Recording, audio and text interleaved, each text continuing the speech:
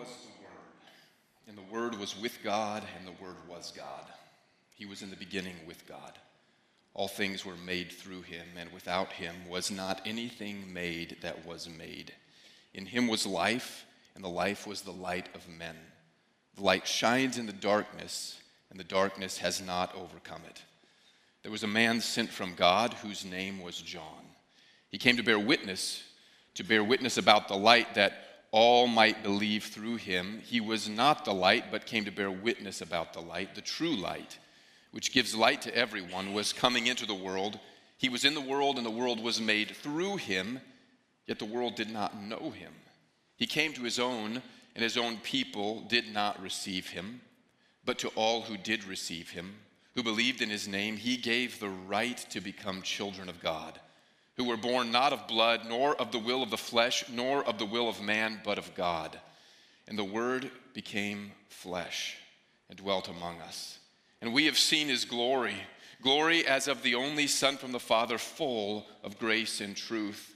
John bore witness about him and cried out, "This was he of whom I said, 'He who comes after me ranks before me, because he was before me.'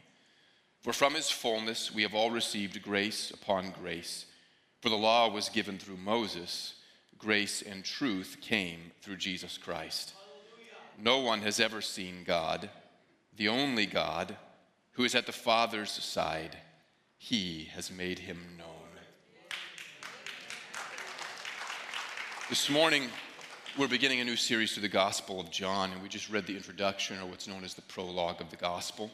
And the amount of thought-provoking and soul-searching truth that the author fits in 18 verses is staggering, and somehow he did it both poetically and precisely. Many people have suggested that verse 12 is the heart of this passage. But to all who did receive him, who believed in his name, he gave the right to become children of God. And I think that's probably correct, since it fits with the author's reason for writing the book. He says in John 20, 30 to 31, "Now Jesus did many other signs in the presence of the disciples, which are not written in this book.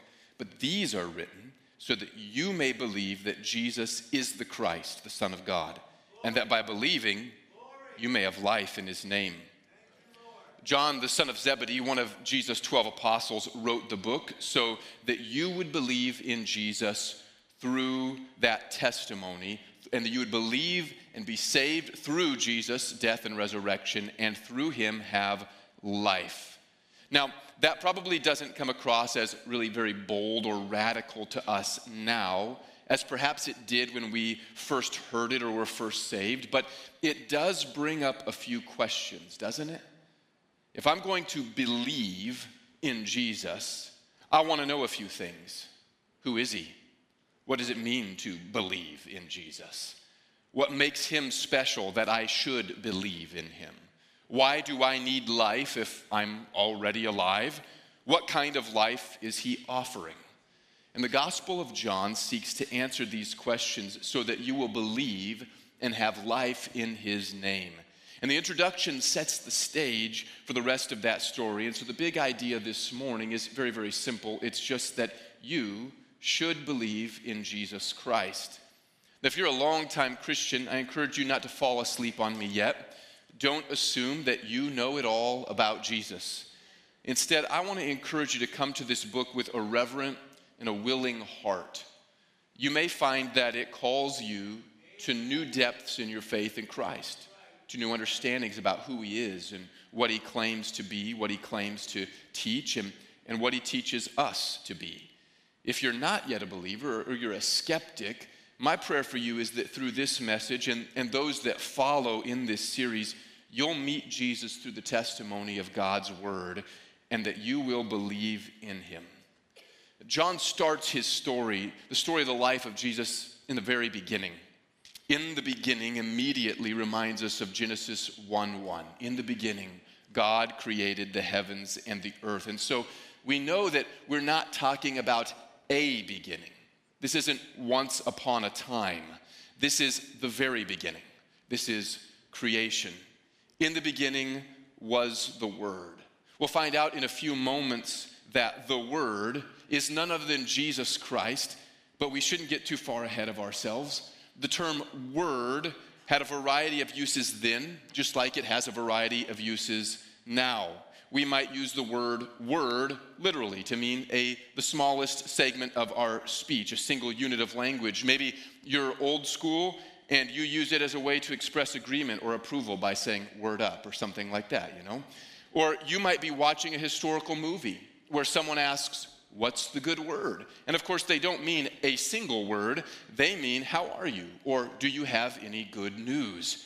For the Jews, when they heard this word, they would have thought of God's word as the means through which he created the world, which fits the introduction of John's gospel.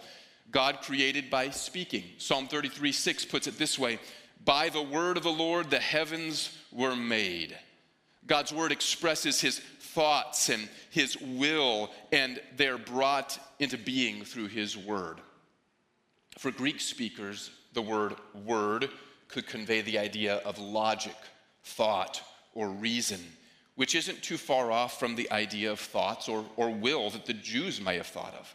The word was used by Greek philosophers as an expression to denote ultimate being or the reason for existence. And John uses a word at the beginning of his gospel, probably a gospel written to Jews, but those living in Greek culture, not in Israel, and probably to their Gentile fellows in those churches. And so he knows they'll all have a different understanding of what this word means, and he intentionally uses a broad word to denote the essence of Christ's preexistence with God. He describes Jesus as the ultimate reason for being, the ultimate reason for existence, and the one who brings about the will of God and makes it exist.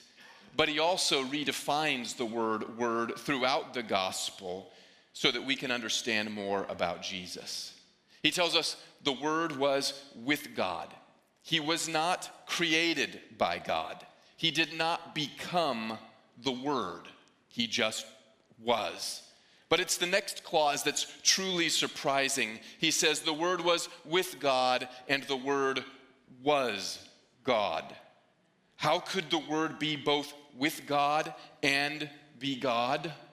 The relationship between God the Father, God the Son, and God the Holy Spirit is something John's gospel will address in detail. But for now, he presents that truth concisely. Jesus, the Word, was both with God and was God. The Word was both with God and was God, but how should we understand that? And with the benefit of the rest of the New Testament and thousands of years of theological reflection, we can confidently say that God has revealed himself in three persons, Father, Son, and Holy Spirit. This is known, of course, as the doctrine of the Trinity, 3 in 1. And what John says is a brilliantly concise way of describing Jesus' own divinity and the beginnings of Trinitarian theology. I like the way that the Bible scholar George Beasley Murray puts it. He said, it denotes God in his nature as truly God as he was with whom he was, yet without exhausting the being of God. The Word was as truly God as the one with whom he was, the Father, without exhausting the being of God. He was God, but he was not the Father. Jesus is God. He's not the only person in the Godhead. There's also the Father and the Spirit. And that's why John repeats in the second verse that the Word was in the beginning with God. But everything that can be said about God can be said of Jesus, the Word. God is eternal. So is the Word. God created everything. And verse 3 tells us that the Word created everything. The Word is God and yet is distinct from the Father, who is also God. And at this point, John is not trying to prove this to anyone. He was just introducing a truth that he'll support with his testimony throughout the gospel. So what should we do with this information at this point? If you're not yet a believer in Jesus, then this should help you clarify the claims of the gospel that will follow. As you read it or as you hear it when it's preached, you're not being asked to believe that Jesus was a man sent from God. He did not claim to be a great teacher, a highly enlightened individual, or someone who was centered or grounded, as we might like to call it. He didn't speak to people about their wellness routines or how they thought about themselves as if those were the most important things in their lives. He claimed in word and action to be God. That's a pretty radical claim. Typically, it's a claim worthy of being dismissed out of hand.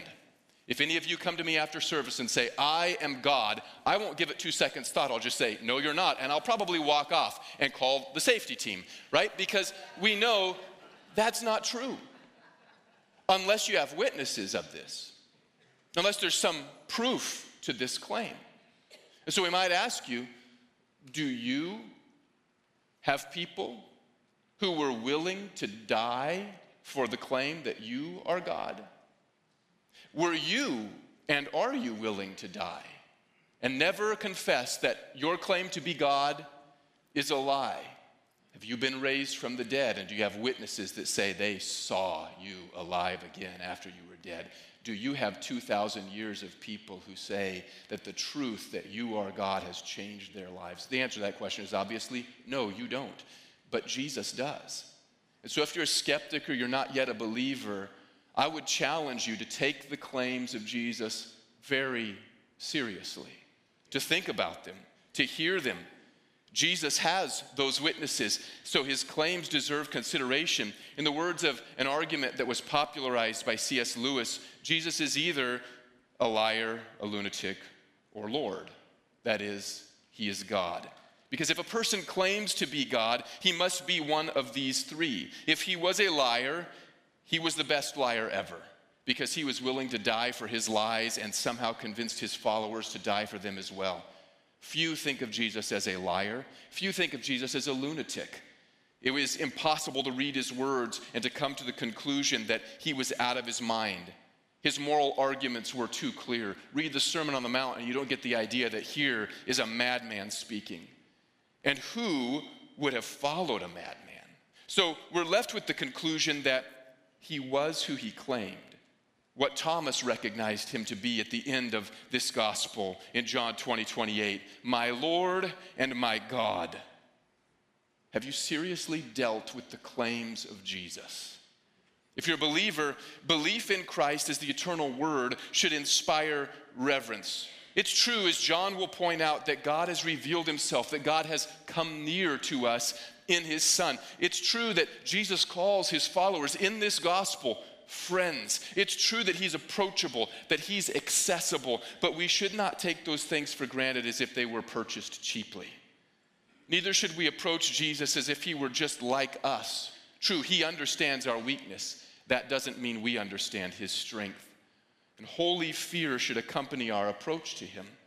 This means that we shouldn't approach reading his word or coming to church or to worship and hear God's word preached as if it were a religious obligation or as if we were in some kind of negotiation with God. We're giving him a little bit so that he'll give us what we want. Jesus is not diet God. He's not God light. He is God, very God. He is the eternal Word of God. And our worship of him should take that seriously. Our hearts should be humble, ready to listen and obey. We should humbly conform our lives to his life, since he is the creator and he is the source of life.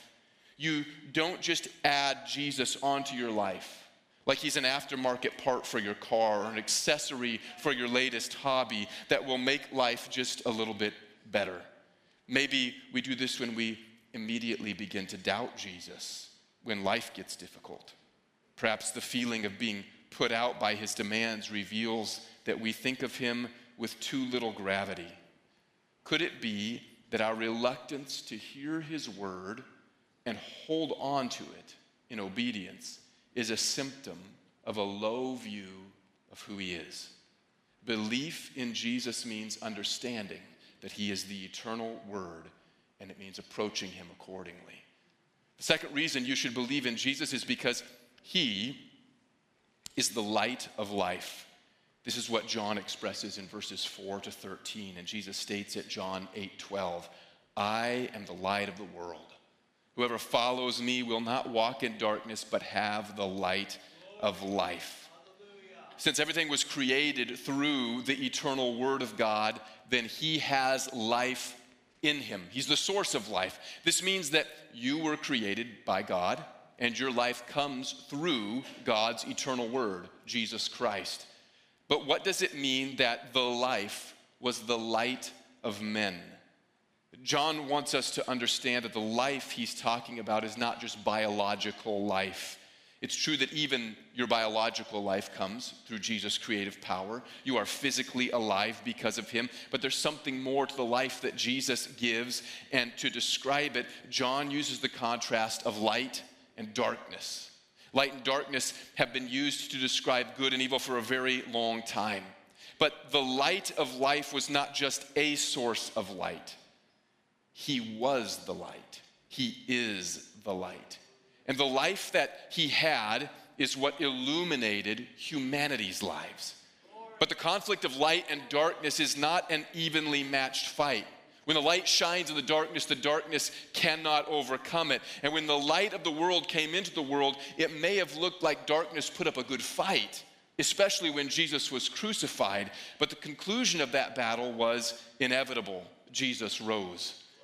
And John demonstrates that the eternal word was the light by referring to another John, John the Baptist. He was sent from God, but was not himself God like the word is. And he was not the light. He bore witness to the light. It's true that there are many people that come and they claim to be enlightened. Many have done really good things, moral things, maybe even right things. Whatever their motives, whatever their intentions, there's always a difference between someone who claims to be enlightened and Jesus. They are not the source of light, so they cannot be the light of life. Jesus is.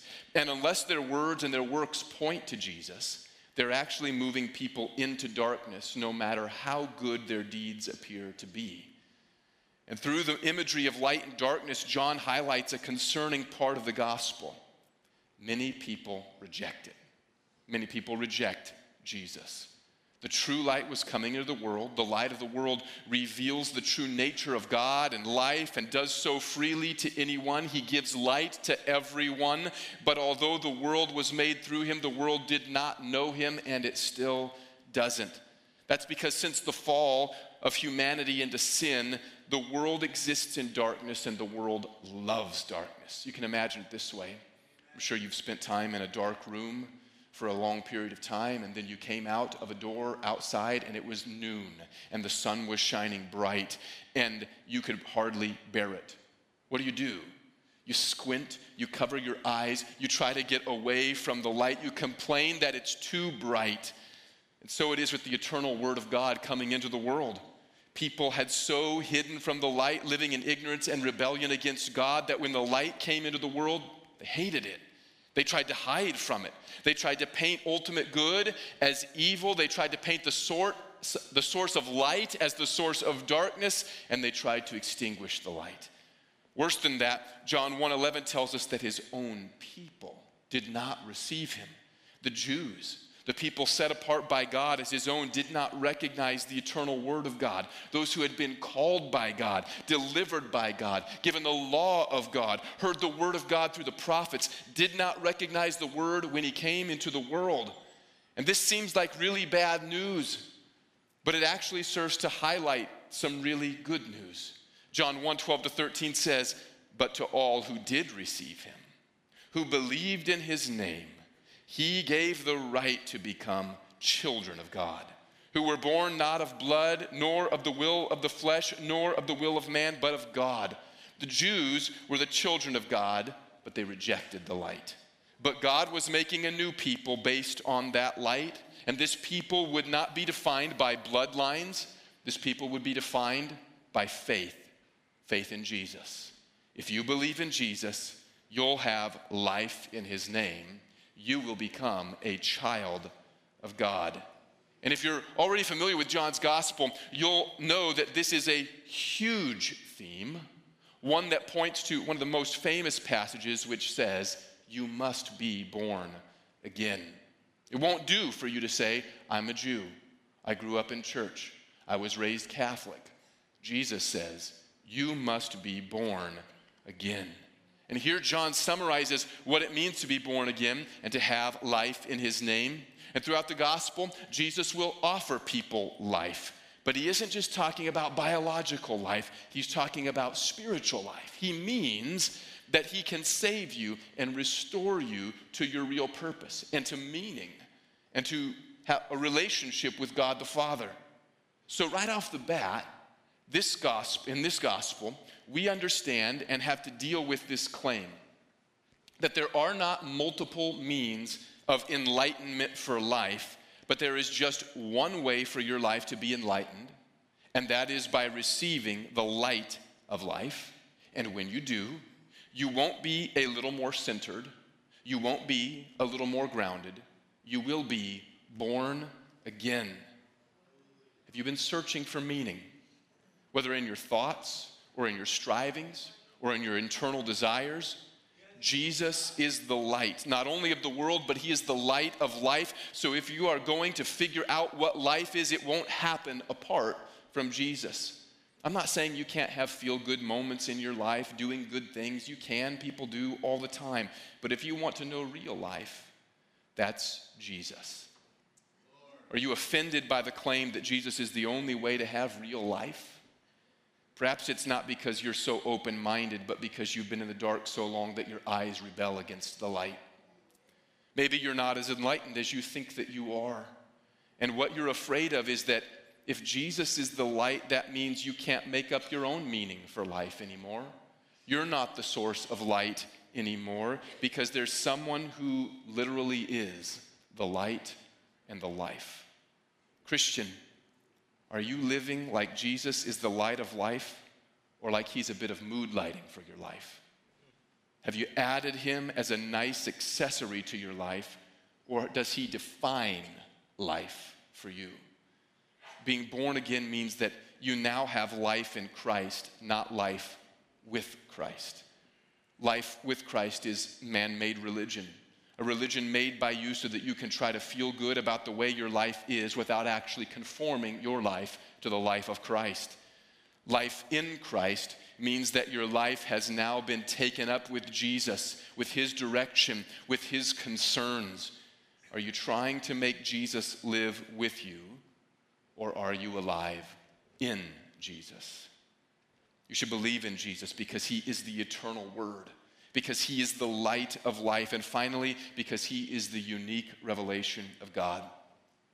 Verse 14 goes back to the Word of God language from verses 1 to 2, and incredibly, it tells us that the eternal Word became flesh. Hallelujah. Notice the very intentional use of verbs that John has here. Verse 1 says, the Word was God. He always was. Verse 14 uses a different verb and says, the Word became flesh. He wasn't flesh. He became flesh. Take careful note that it doesn't say he just took on flesh, though that's not a terrible way to put it, but we could mistake that language for the idea that the Spirit of God filled an empty body, but that's not what the doctrine of Christ's incarnation actually teaches. The eternal Word became human. He was fully God. He was fully human. And this was not like a presidential visit to a disaster area where sleeves are rolled up and the politician is out in the sun just long enough to get a little glisten of sweat, shake a few hands, pass out a few water bottles, and the cameras are rolling the whole time. The Word dwelled among us. John is saying, I saw him. I heard him. I touched him. I lived with him. In a letter he later sent to the churches that he was overseeing, you can almost hear the excitement in his voice when he writes, that which was from the beginning, which we have heard, which we have seen with our eyes, which we looked upon and touched with our hands concerning the word of life. I know we like to apply scripture to ourselves, but you can't say, I touched him. So that's John's job. John says, I was there, I touched the word of God. The word John used that is translated dwelt meant to pitch a tent, and it was the Greek word used to translate the Hebrew for tabernacle. And if you're familiar with the Old Testament, you know that the tabernacle was the precursor to the temple and was the place where God's presence dwelled among the Jewish people. And now Jesus, John says, has fulfilled that. He's the new way that God dwells with among his people. But he doesn't just live among us. He came as one of us. God spoke to us in a way that we could understand by coming as one of us. And so John could say that he and others who witnessed Jesus' life could see his glory full of grace and truth. In John 1:15, John the Baptist is once again used as a comparison for Jesus. Like John, Jesus was a man. And in that culture, because John was older, even though he was only slightly older, greater honor would have been given to him. Yet John says that Jesus is greater because though John was born first, the Word is eternal. He actually came first. In other words, the honor due Jesus is not based on the time of his birth, but on his divine nature, though veiled in flesh. And from the fullness of the incarnate Word of God, we have received grace in place of grace. He's full because he's fully God and fully man, and because he has fulfilled the purpose of the tabernacle and fulfilled the purpose of the law of God and brought God's presence to his people. And he brought us the fullness of God's grace. The phrase translated grace upon grace is better translated grace in place of grace. But what does that mean? John tells us in verse 17, says the law was given through Moses. The law was a form of God's grace. It was a gift given to teach God's people who he was and how to relate to him. But it was a preparation for the full display of grace. If you're having a birthday party, you know you save the big gift for last, right? You don't give the big gift and then the little ones, because nobody's going to care about the little ones after they've opened the big one, right?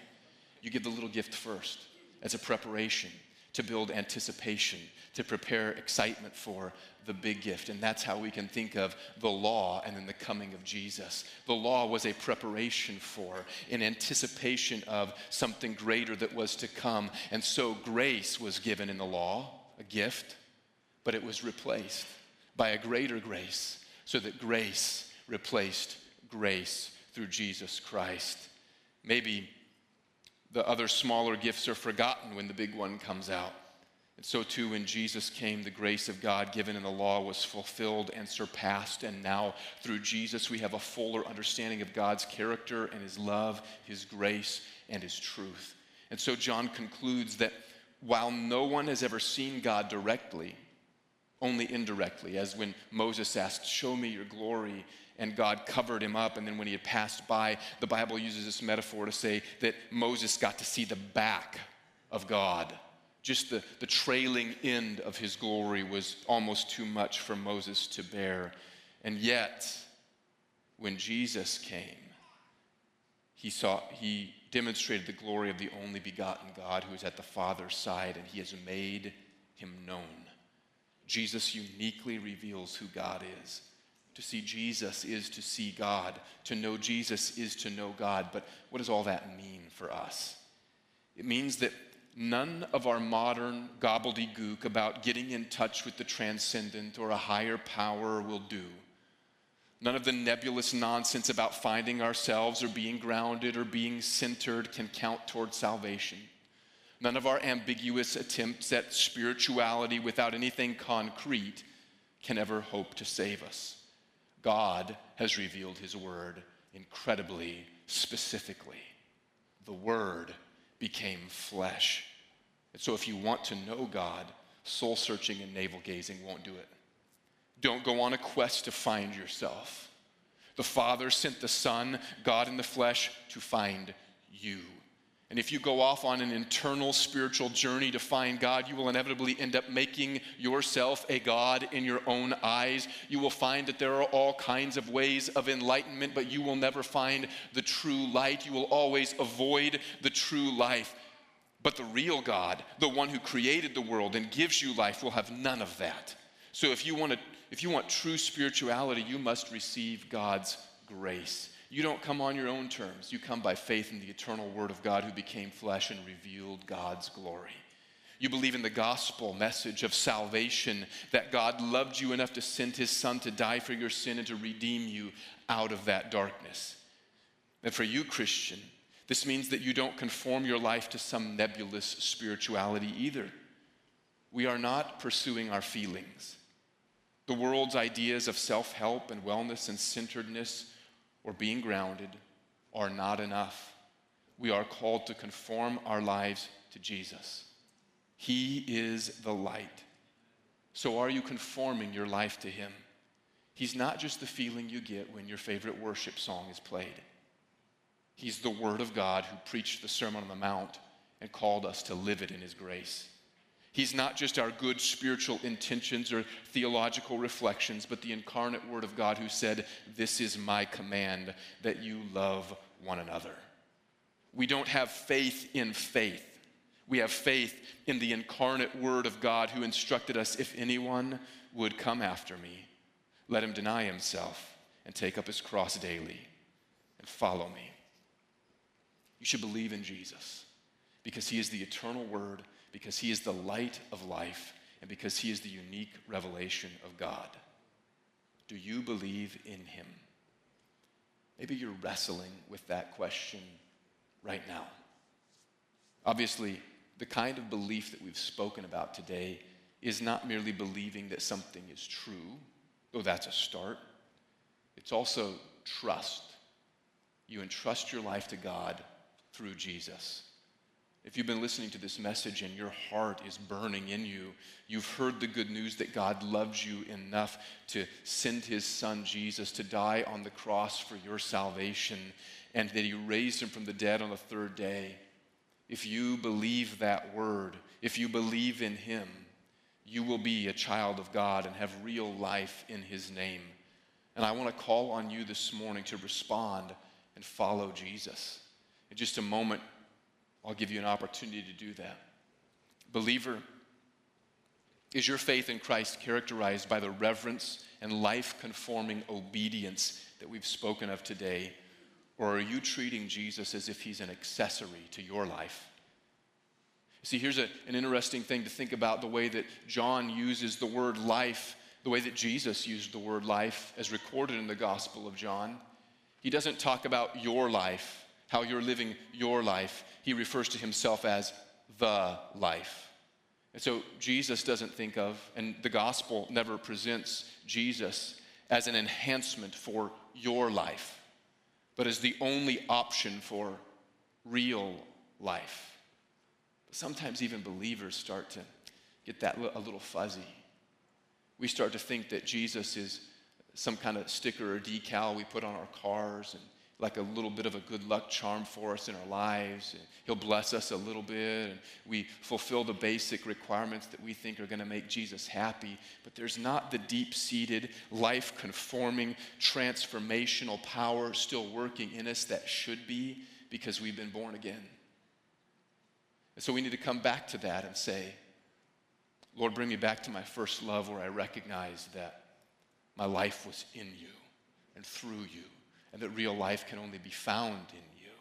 And let me stop treating Jesus as if he's an accessory to my life, and start treating him like he is the life, and conforming my life to him. Maybe your eyes are even squinting a little bit at the light of Jesus Christ recently. Even as a believer, maybe this happens because you have allowed things into your life too much that are of this world and that are sinful.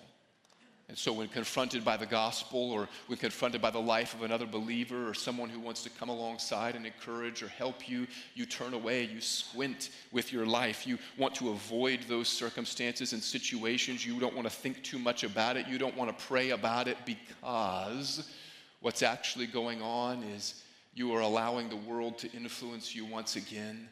And you're turning away from the light toward darkness. And today I would encourage you, turn to the light of life.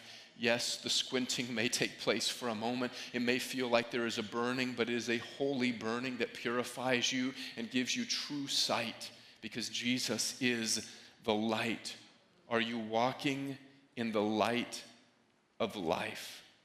Are there things of darkness or sins that you've hidden and you've cultivated? Will you bring those to the light today and let him overcome and forgive them? Jesus is not like a nice accessory light you put in your room for a little bit of mood lighting.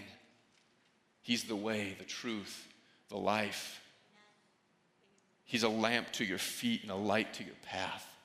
And he calls you to conform your life to him. Will you renew your faith in Christ through reverence and submission and obedience, acknowledging that he is not a good idea? He's the revelation of God to men, uniquely so, and the only way of salvation. I'm going to ask Shana to come. I'm also going to ask if our prayer partners and any deacons, deaconesses, or pastors who are present, if you'd make your way forward right now, and you'd just be available and ready to pray with people. Because here at the end of the service, we just want to give opportunity for people to come and to pray. And if that's, if you're here and you don't have a relationship with God through Jesus, and today as we've spoken and you've heard the word of God, your heart has been burning in you. You've sensed, this is me. I need to know Jesus. I need to know Christ. I need to be right with him. I've run from him. I've been hiding from the light. Today is a good day for you because the light is shining on you today and you have opportunity to repent and believe in him. Will you do that?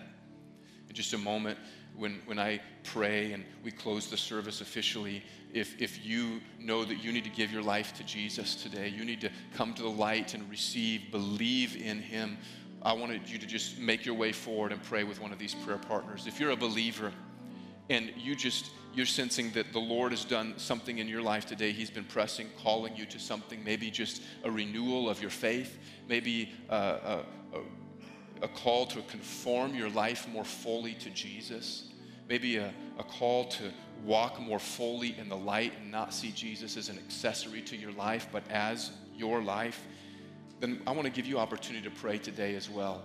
Coming to pray with another believer is not a shameful thing to do, and so I want to discourage that thought that, this is going to be, admitting that I'm the worst person here, and that, everybody's going to look at me and think, oh, that person, if they're even saved, they're just barely saved. Look, who cares? This is between you and the Lord this morning, and an opportunity for you to spend a moment with a brother or sister, believing together that God is doing a work in your life, and He is renewing that original work of being born again. Maybe you can come in the attitude of David as he prayed in Psalm 51, create in me a clean heart, O God, and renew a right spirit in me. Cast me not away from your presence, O Lord. Take not your Holy Spirit from me. Restore to me the joy of my salvation.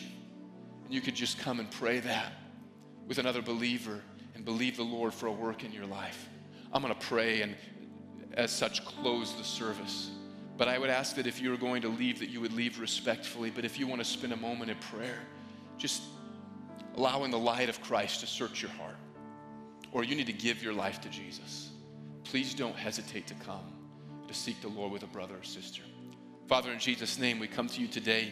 We thank you so much for John, the gospel writer, and we thank you that you inspired him by your Holy Spirit to write such clear and concise words that help us to understand who Jesus is.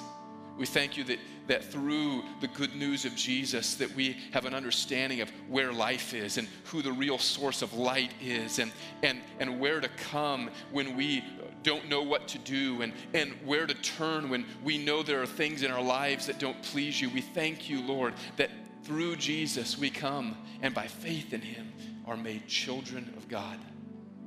Lord, for a moment, I just want to celebrate that we are children of God as we've believed in you. What an astounding thought.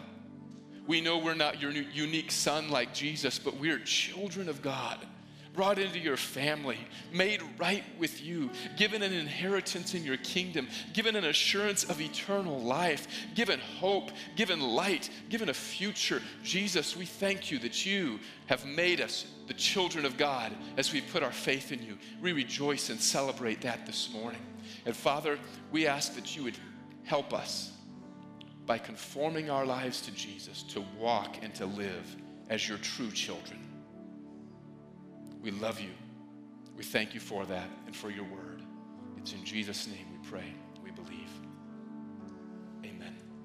Amen. If If you want to pray, please don't hesitate. The altars are open. There are men and women here who would love to spend a moment and just pray with you, agreeing with you for the work God is doing in your life. Otherwise, have a great week, and we'll see you on Wednesday when we continue in prayer. Go in God's grace and peace.